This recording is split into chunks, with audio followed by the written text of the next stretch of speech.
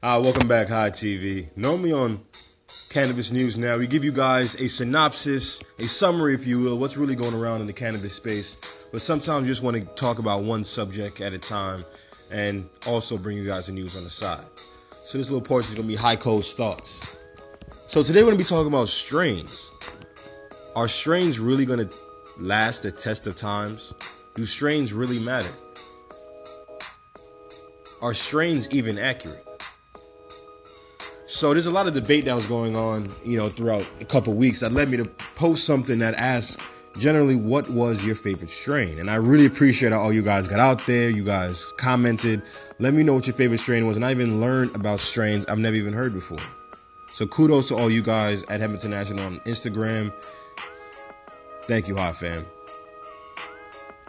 So the question is, a lot of labs can be paid to falsify their lab tests, to make their lab test look a little bit better than it does.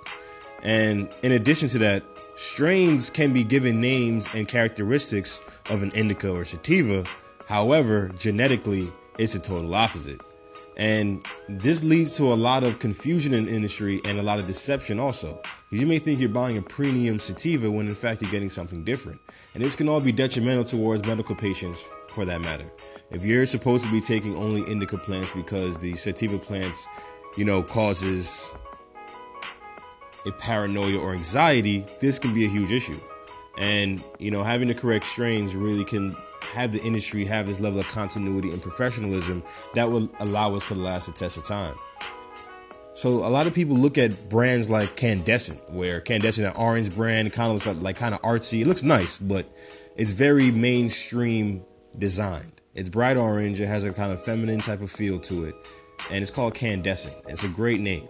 And if you look at what they're making, they're getting cannabis at who knows what rate. However, they're not even giving a strain name. They're giving it by feeling. So chances are they pay people who are cannabis testers who I hear that's like a 6-figure job out in California where you test how it feels, you test what the effects are, and you help them get their judgment onto what this causes. So with that being said, Candescent decided, listen, we're just going to go with saying how it makes you feel. If you want to sleep, we have one on this side of the spectrum that makes you sleep in pre-rolls, in just flowers, and that's it. You don't have to worry about terpene profile. You don't have to worry about THC content. I think you have to worry about your THC content, but strain for that matter is non-existent.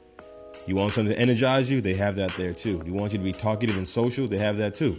I think Select Oil is even doing that as well, where they have something called the social disposable pen, and it's supposedly supposed to make you more talkative. And we know certain brands definitely lead you to be more talkable.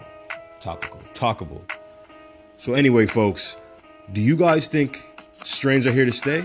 With companies like Candescent and a lot of other cannabis companies for that matter. It's a trend that I see out there. I think we all noticed it, where instead of just having, the genetics of the cannabis containing in the product, what it really has is just what it's intended to do.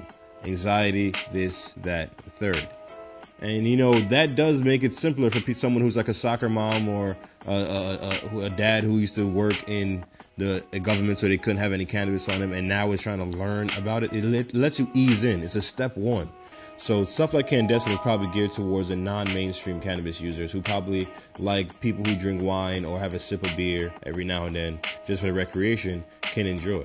However, you're going to have those that mimic the wine industry who are very keen on what cannabis they like, who only want Blue Dream, who only want Khalifa Kush. Who Khalifa Kush is, I really have to recommend, folks. It's really, really good. It's a happy, euphoric, you really enjoy. You get creative, but yet focused. It reminds me of a Blue Dream. However, Blue Dream is a much deeper focus. This is much more on happy relaxation. So good job, Khalifa, on choosing this sativa strain. Anyway, folks, like I said, it's going to go down two roads. It's going to either go down a way where people do not care what the strain is. They just want to enjoy and take a puff. And there's going to be another side where people are going to be very picky about it. Just wait. You're going to have your cannabis tasting events and your expensive auctions for certain limited strains. Watch. Anyway, folks, thank you for participating in our Instagram post. We have a lot more cannabis news now coming soon. Stay tuned and stay high, folks. High TV.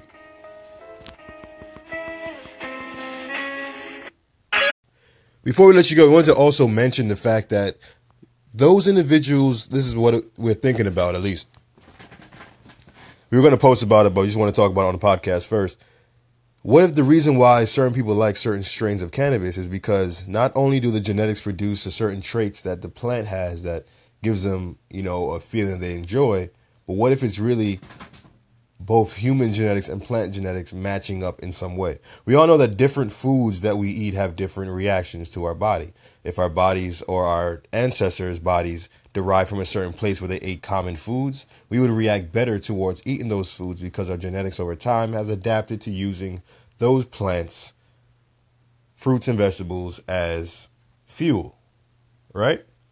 So with that being said, what if certain cannabis have genetics that matches up towards what we like? So if I like Blue Dream, it's because my genetics matches up towards having a pleasant Blue Dream experience. However, when we have something like an anxiety or paranoia attack, those are the plants that do not coincide with our own genetics. It's a possibility. And I even talked to y'all somebody who has a kind of 23andMe like company in the cannabis space that would test your DNA and let you know which type of strains matches up with your DNA. And I found that to be amazing. However, the price is pretty steep. It's like $200 for a test. I'm like, I'd rather spend that money on Ancestry and me instead of finding out what cannabis strain. But of course, in the future, it's probably going to get much, much cheaper. Cannabis labs are going to pop up everywhere. The lab business is going to be huge with this brand new market. Just saying. Anyway, back to what I was saying. Who knows? What do you guys think about that? Do you think certain strains match up to your genes? The genes in the plants just match up perfectly towards your ancestry?